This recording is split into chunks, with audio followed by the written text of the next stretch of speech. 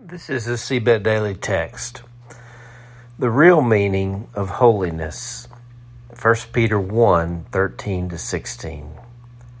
Therefore, with minds that are alert and fully sober, set your hope on the grace to be brought to you when Jesus Christ is revealed at his coming. As obedient children, do not conform to the evil desires you had when you lived in ignorance. But just as he who called you is holy, so be holy in all you do. For it is written, be holy because I am holy. Consider this. How did holiness get such a bad rap? The word usually gets associated with people who are uber-religious, dour, prudish, judgmental, and otherwise the kind of Christians no one would ever want to be. So I ask again, how did holiness get such a bad rap?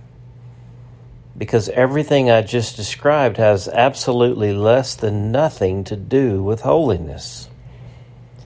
So what exactly is holiness? This is one of those places where the Sunday school answer is exactly right. Jesus.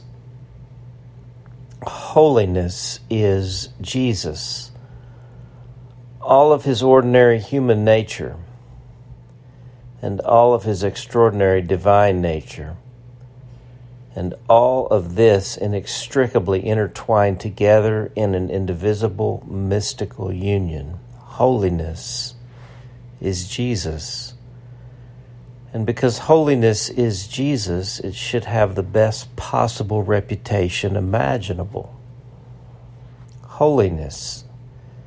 It's Jesus wrapped in strips of cloth and laid in the feeding trough because there was no room in the inn.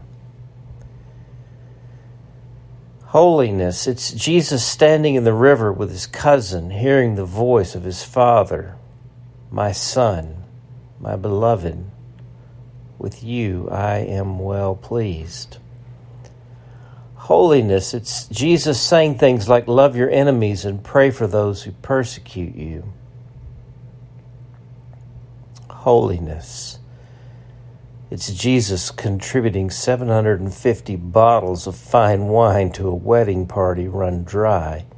Holiness, it's Jesus breaking all the religious regulations and casting out demons on the Sabbath in the synagogue. Holiness, it's Jesus showing up at a magic fountain to heal a man waiting 38 years for a cure.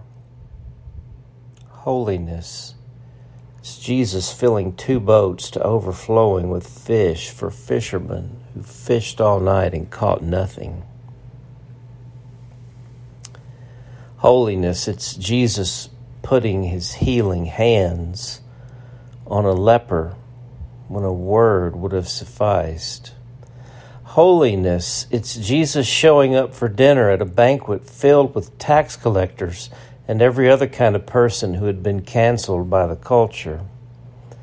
Holiness, it's Jesus walking on water and later filling a bowl with it and washing his disciples' dirty feet. Holiness, it's Jesus forever sharing his reputation with people who had forever ruined theirs.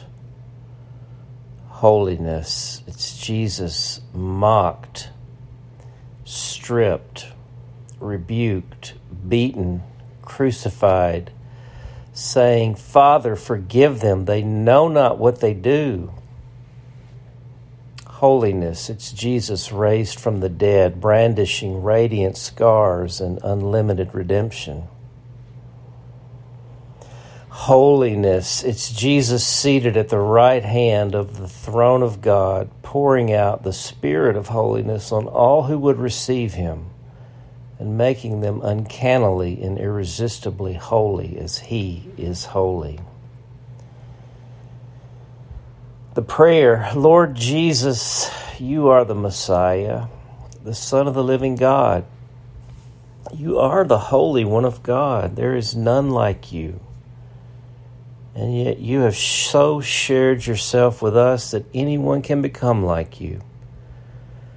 Thank you for showing us what holiness most truly is, for cutting through all the pretense and posturing and hypocrisy, and showing us that holiness is love, and love is holiness. That's what I want, the holiness that is you. It's what I long for. It's what I need. Holy Spirit, make it so. Praying in Jesus' name. Amen. And so the question, what has been your understanding of holiness and why? And how is that changing and growing? For The Awakening, I'm J.D. Walt.